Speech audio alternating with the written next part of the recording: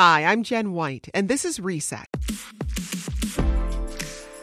Well, it's the end of the work week, which means it's time for our Friday News Roundup. He served 8 years in jail. We want to express our most profound and everlasting gratitude to President Trump. It was a prosecution by the same people, Comey, Fitzpatrick, the same group. I'm returning home today from a long exile, a freed political prisoner. I saw that, and I did commute his sentence. I broke no laws. I crossed no line. I get your point, sir. I'm not in a position where I want to admit to anything I did wrong, because I didn't. Joining me now to break down that story and more, our WBEZ state politics reporter, Dave McKinney, WTTW political correspondent, Amanda Vinickey, and Better Government Association president and CEO, David Greising. Happy Friday, everybody.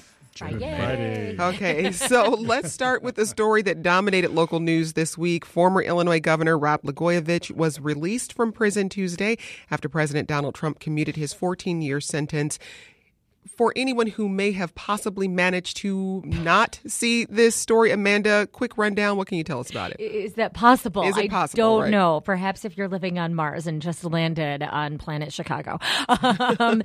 So this is something, of course, that President Donald Trump had seemingly been flirting with for quite a while. And lo and behold, this time he actually came through and has commuted. It took a commutation action. This does mean that Rod Blagojevich still has a record. He was still convicted. It doesn't wipe it. It's not a pardon. But of course, he's free. He's back. And in fact, as terms of his release, he can't leave Northern Illinois. So he is going to be in Chicago. The expectation is that we are going to be seeing a whole lot more of him. And this is after a clearly calculated campaign by the governor and particularly former First Lady Patty Blagojevich to appeal to President Trump, and on the heels of other similar actions by Trump and timing when Trump ally Roger Stone just was sentenced. So perhaps the first in many such actions. But for Illinoisans, it means that their ex-governor, one who I think we need to point out time and time again, may be a celebrity after having starred with President Trump pre his White House days on the show The Apprentice, was removed from office. And that was an action that members of both parties took in quick action, and they wanted him out. He was kicked out of government after a whole series of corruption. And not just the corruption he was sentenced for. He's unable to hold state office. Right. Dave Greising, this comes in the midst of this widespread federal corruption probe in Springfield. What do you make of the timing of this decision? What impact could it have on efforts to end corruption in the state? Because we heard calls from Republicans right away pushing back on this decision and also saying, like, hey, guys, we've got a bigger problem here in Springfield. Well, and the Democrats haven't exactly rallied around Rod Blagojevich either. He is a real pariah in politics. You pointed out he can't run for state office. He can run for federal office. Mm-hmm. So it'll be interesting to see if he would possibly run for something again. He's probably going to try to get a radio show, Jen, so you should keep your eye out on that. But as regards the broader spectrum of corruption in the state of Illinois and in Chicago, despite his protestations that he is a political prisoner, he is a convicted felon. He, as people on your air won't need to be reminded, he held up Children's Memorial Hospital for money that held up state funds in order to get political contributions. He tried to sell President Barack Obama's Senate seat to multiple people. As Governor Pritzker recalls bitterly, he was caught on tape not doing anything illegal, but just scheming to possibly put Pritzker in as the state treasurer, or possibly there was some talk at one point he asked, well, JB, do you have a law license? Because maybe you could be attorney general. He's a schemer. He's a felon.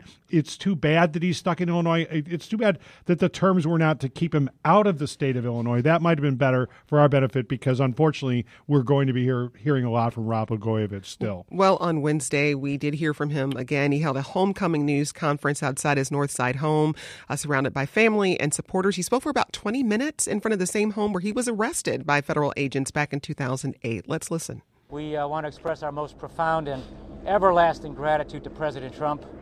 How do you properly thank someone who's given you back the freedom that was stolen from you?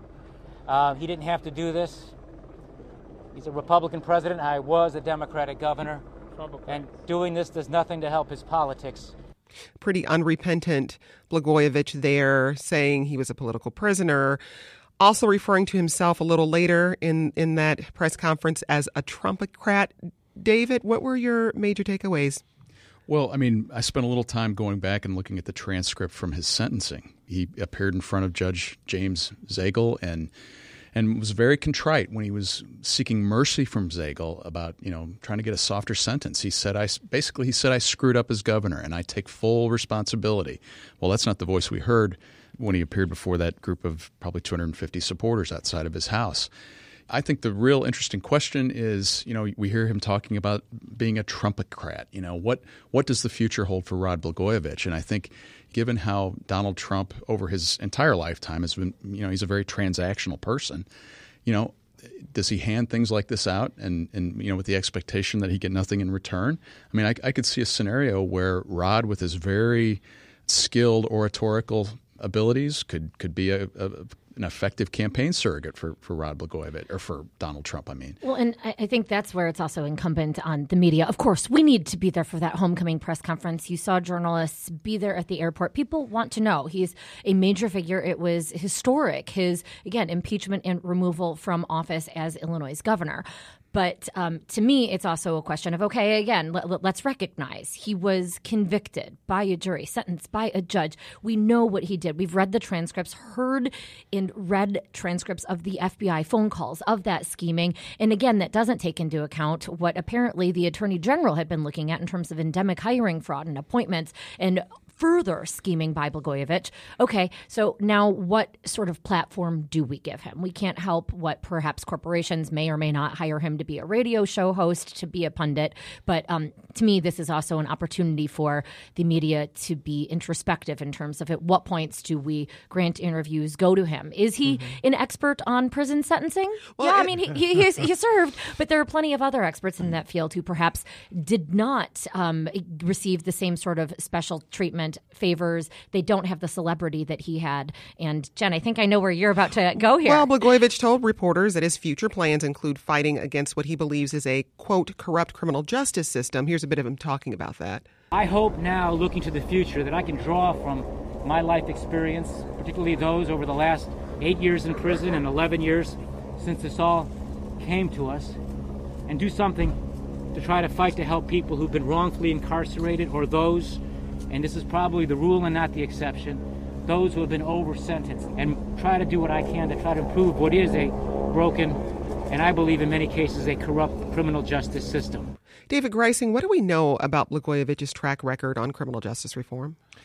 Well, we know that he was unsympathetic to other people when he was governor, to people seeking sentence commutations and such.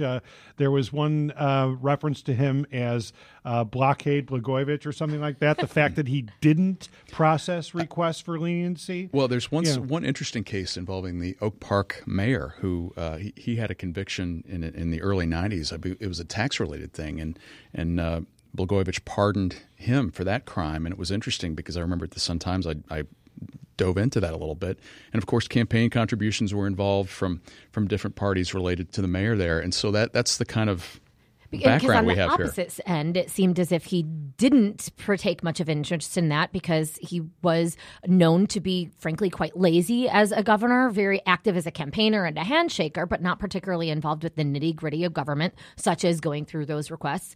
And it can be. And in fact, we saw this with his successor, Pat Quinn. I mean, it's in prior times, frankly, throughout politics, that it can be a danger. Okay, you let somebody go. What does that mean? Is that a black mark on his political record? That may be why. I think those are plenty of the questions that need to be asked of him if, again, journalists do have an opportunity for a one-on-one with Blagojevich. There are some very hard questions as what has he now seen the light of that he did not see as governor, because it's not as if at the time he was not asked about it, Dave. I mean, there were stories on the record he had built up, the big backlog in requests. And I would think that his hope to be an advocate for sentencing reform, I would hope that the community, as Amanda was indicating earlier, the community of people who already are fighting legitimately so for reforms of criminal justice, I would hope that they're not particularly eager to have him, because he's a very flawed spokesperson for that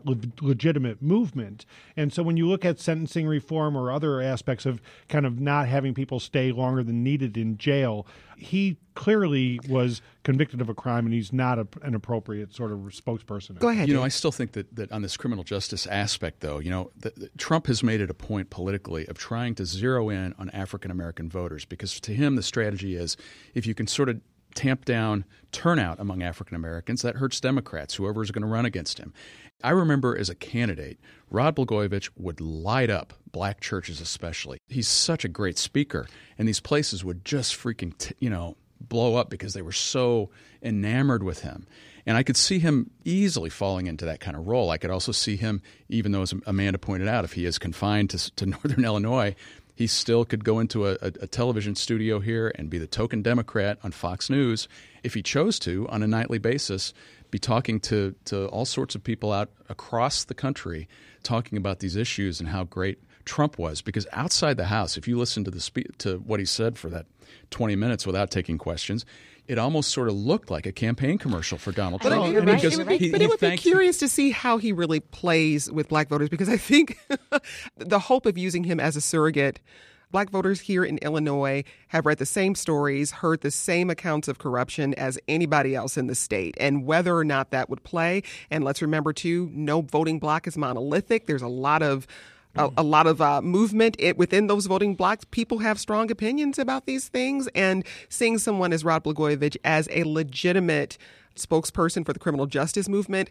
I got some questions about that. I've talked to people that say they like him, they believe his sentence was too long, and these are individuals that aren't particularly, keyed into the political world. I will add that outside of course, Trump and the presidential campaign, this is a conversation set to play out in Illinois, period, because it has been one of Governor J.B. Pritzker's priorities and goals, is taking a look at prison sentencing and perhaps, in particular, shortening the length of those terms. Even again, former Governor Bruce Rauner had his heart set and began to kind of take down the population in Illinois prisons. So it's a conversation we will be having, period. Really quickly, I want to remind folks you're listening to the Friday News Roundup here on Reset, when we break down the biggest news of the week. Our panel today, WBEZ's Dave McKinney. We've got Amanda Vinickey of WTTW and David Greising of the Better Government Association. Leaders from both parties have condemned President Trump's commutation of Blagojevich. Here's a bit of Illinois House Leader Jim Durkin speaking to reporters on Tuesday. I was involved firsthand with the impeachment efforts, and I saw a governor who was rogue on steroids. He was a person that didn't care about the state of Illinois, cared about his own ambition. Why should he get special treatment than some other people that have been sitting in the Department of Corrections for drug offenses are getting 30 or 40-year drug sentences, but they're never going to see the light of day or any type of relief from this president? It's just because of the celebrity of Rod Blagojevich. Dave Greising, could this have an impact on the GOP in Illinois?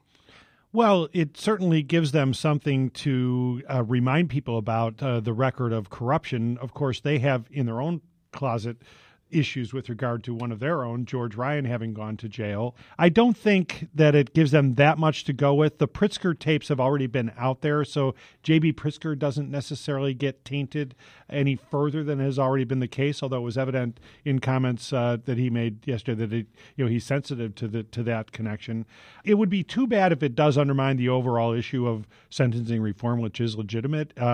If this is pointed to as an abuse of justice, the fact that Blago got out, I'm not sure ultimately how this finally will pay out. Well, State Senator Julie Morrison, a Democrat from Lake Forest, said this commutation is another reason ethics reform must be passed at both the state and federal level. Amanda, is ethics reform a focus of the spring legislative session here in Illinois? Oh, yeah, it's got to be. And it was before Blagojevich was back in Illinois, left Colorado, it was always going to be a priority. You do have a commission that is still looking at this. They have until the end of March to come forward with a path of recommendations. And that really, however, is going to be oriented towards, for example, lobbying interests. There's a whole lot of ethics reform I think that Illinois lawmakers could stand to do something about, as you likewise hear, however, even including from Illinois House Speaker Michael Madigan, by the way, there's plenty that is already illegal. And of course, we're seeing a lot of legislators go to court, face indictment for things that, like bribery, have no new laws necessary. It's just a matter of acting in an ethical manner. Well, Dave McKinney, speaking of the legislative session, Chicago Mayor Lori Lightfoot was in Springfield this week to lobby for a Chicago casino. Quickly remind us, what is Lightfoot asking lawmakers to do? Well, when the General Assembly passed and Governor Pritzker enacted this gambling expansion program last year that paved the way for a Chicago casino, the mayor and her allies were quick to point out that, look, the tax structure is so onerous that we're not going to get anybody to come in and run this thing. And so she's in Springfield trying to make it, basically get them to restructure the taxation piece of this for a Chicago casino in order to maybe draw somebody in here.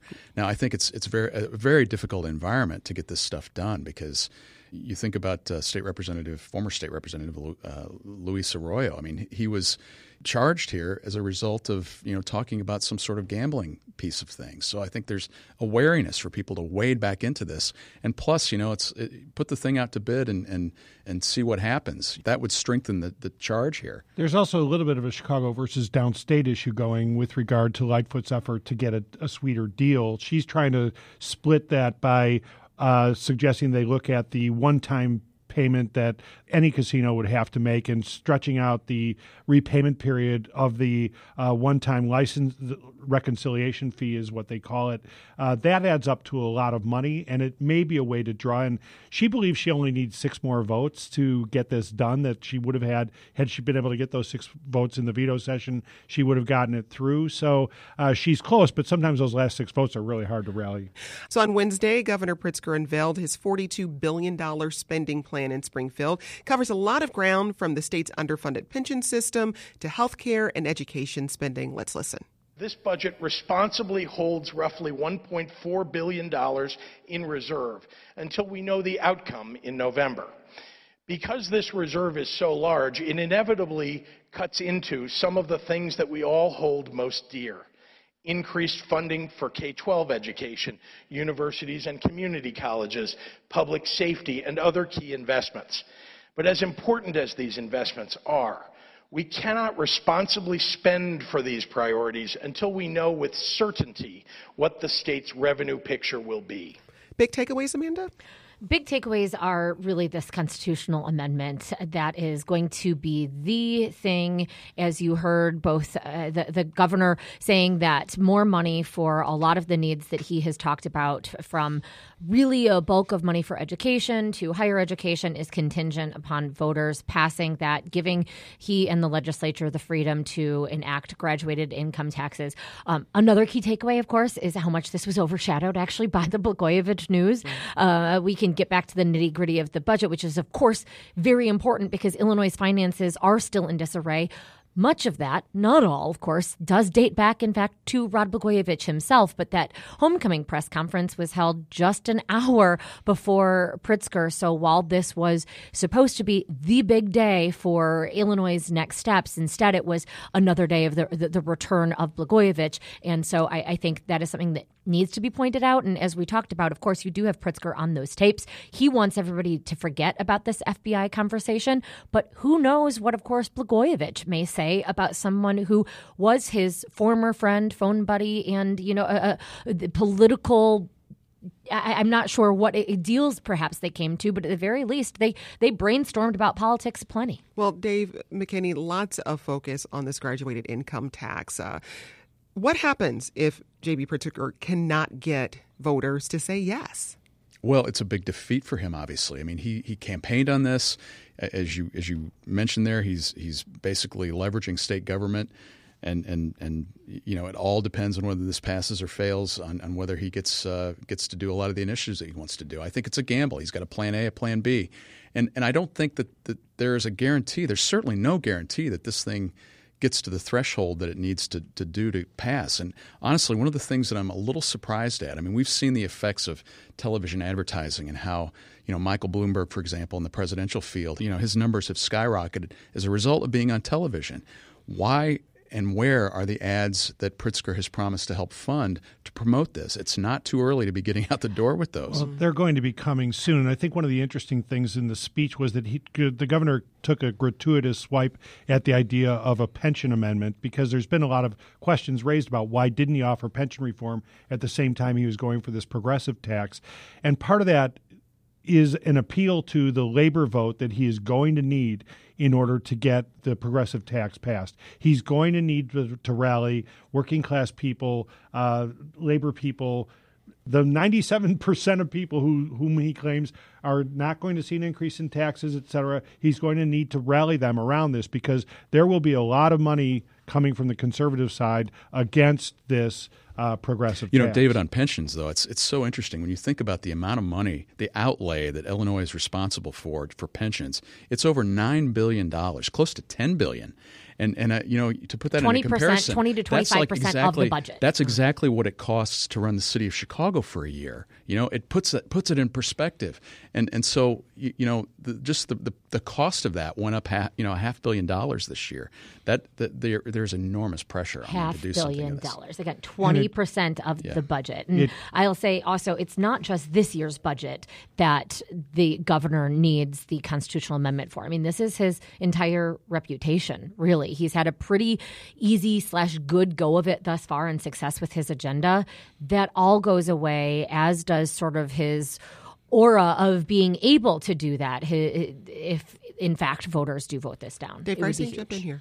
Not only is his reelection probably at stake here, but also there's talk about him having broader aspirations to become more of a national political figure. And if he can't get this passed, that, of course, would go down the tube. So he's going to throw everything he has at this. What was interesting about the fact that he's holding back spending in some of these key areas. He's pulling back a reserve. Right. Yeah. That was really very interesting. It provides another incentive for people to support this. So that's kind of, he didn't state it this way, but that's sort of kind of hardball politics. Saying, so just to explain, he's holding back, I think it was $1.4 billion in reserve, just in case voters don't vote in favor of the earned income tax credit. Right. And we could look at that and say, well, that's very prudent on his part, because to spend that money, those are revenues that he can't count on unless this amendment gets passed, because that would hit in the January 1st of 2021, which is the second half of the fiscal year that he's budgeting for right now. So it's responsible on his part to hold back basically the money, but that also will make people aware of money that's not being spent on things like K through 12 education, safety issues, et cetera. It's a way to think of it. I'm going to say that's almost a sort of budget gimmick, though. I mean, he's holding back money that he doesn't have. So I think that was how it was presented. I'm going to call it more of a contingency, or he is in a difficult position. I mean, of course, how do you do a budget when you don't know what voters are going to choose? That could leave you with an extra $1.4 billion. So another way to look at it would be, okay, we're going to have a path. This is going to be the budget. If we get it, this is what we would do with that money. I would say that's perhaps a way to think about it instead. I mean, there's such a distrust in government right now. I mean, the argument with this graduated income tax is that 97% or thereabouts are not going to pay more in taxes. But yet I think convincing the population in a large turnout election that your taxes are not going to go up if we change things is a huge, huge lift. At this point in time, I'm highly skeptical that this thing passes. To your point on trust, once they are allowed to introduce a graduated tax, there's no telling what would happen in further years. And so, yeah, the top 3% are the ones paying in the next year or so, but very soon after that, you'll see many other people brought in, presumably, into kind of a graduated levels at lower income levels. And that's what the fear is on the part of conservatives who oppose this, is that it would then leach down into just about everybody in the state. That's David Greising of the Better Government Association. Also with us, WBEZ's Dave McKinney and Amanda Vinickey of WTTW. We're, of course, having our Friday News Roundup when we break down the biggest state and Chicago stories of the week. There was an interesting moment. One of the biggest applause lines came when Pritzker talked about unifying the state. Let's listen. Trying to separate Chicago from the rest of Illinois, whether rhetorically or literally, will not solve the economic challenges of downstate Illinois. Quite the opposite. So some of you need to stop pretending that one part of Illinois can exist without all of the others. We are one Illinois. Dave McKinney, what is he talking about here? I don't know. I mean, we want to be a unified state, a blue state, a red state. I mean, I don't know. I mean, it didn't resonate with me. It was one of the bigger applause lines, though. Kind of the one time, really, where everybody stood on their feet and applauded. I couldn't, from my vantage point, sort of above all of this, see everybody. So presumably there may have been, particularly what's known as the Eastern Bloc of Republican members of the Illinois House that didn't applaud. And these are the individuals that want to make Chicago the 51st state.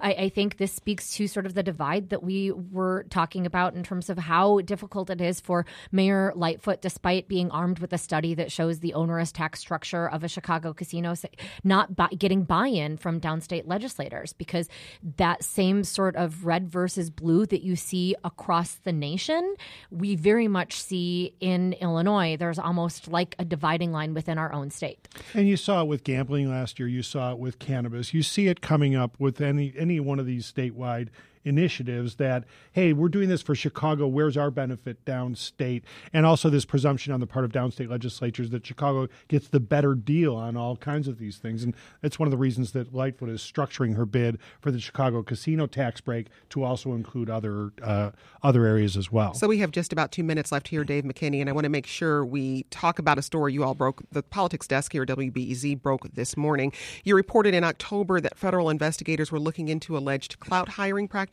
at ComEd, but now there's a new batch of emails. Tell us what you found. About a month ago, we put in a request for records that would involve this lobbyist, Michael McLean, who is under federal scrutiny. What kind of interactions did he have with House Speaker Michael Madigan, one of his closest friends, over decades of time in Springfield?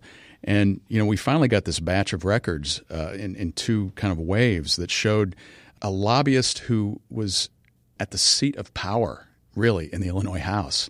I mean, he was having conversations about the most sensitive political and policy decisions that were to be had. He was advocating on behalf of his lobbying clients one moment, and then being close friend to, everyone in the room the next moment. And it was just kind of gravitating back and forth. I mean, I was surprised to see things like, when it came to the inaugural addresses that Madigan delivers every 2 years, McLean was involved in helping edit those and in effect kind of putting words in the speaker's mouth or helping do that. So, I mean, he was brought in, and the main takeaway from all of this is that it showed that there was a direct pipeline between the Speaker of the House's office and ComEd when it came to jobs. And the conduit for that was Michael McLean, who was a lobbyist for ComEd. So more emails in there that talking about the close family relationship between the McLeans and Madigans. There's just a lot to unwind from all of that. That's WBEZ's Dave McKinney. Also joining us today, Amanda Vinickey of WTTW and David Greising of the Better Government Association. And that's a wrap for today's show. Look for a podcast to drop into your feed in time for Sunday breakfast. Over the next several weeks, we're highlighting Reset's Closing the Gap series. You won't want to miss it. I'm Jen White. Thanks for listening. Have a great weekend, and let's talk again soon.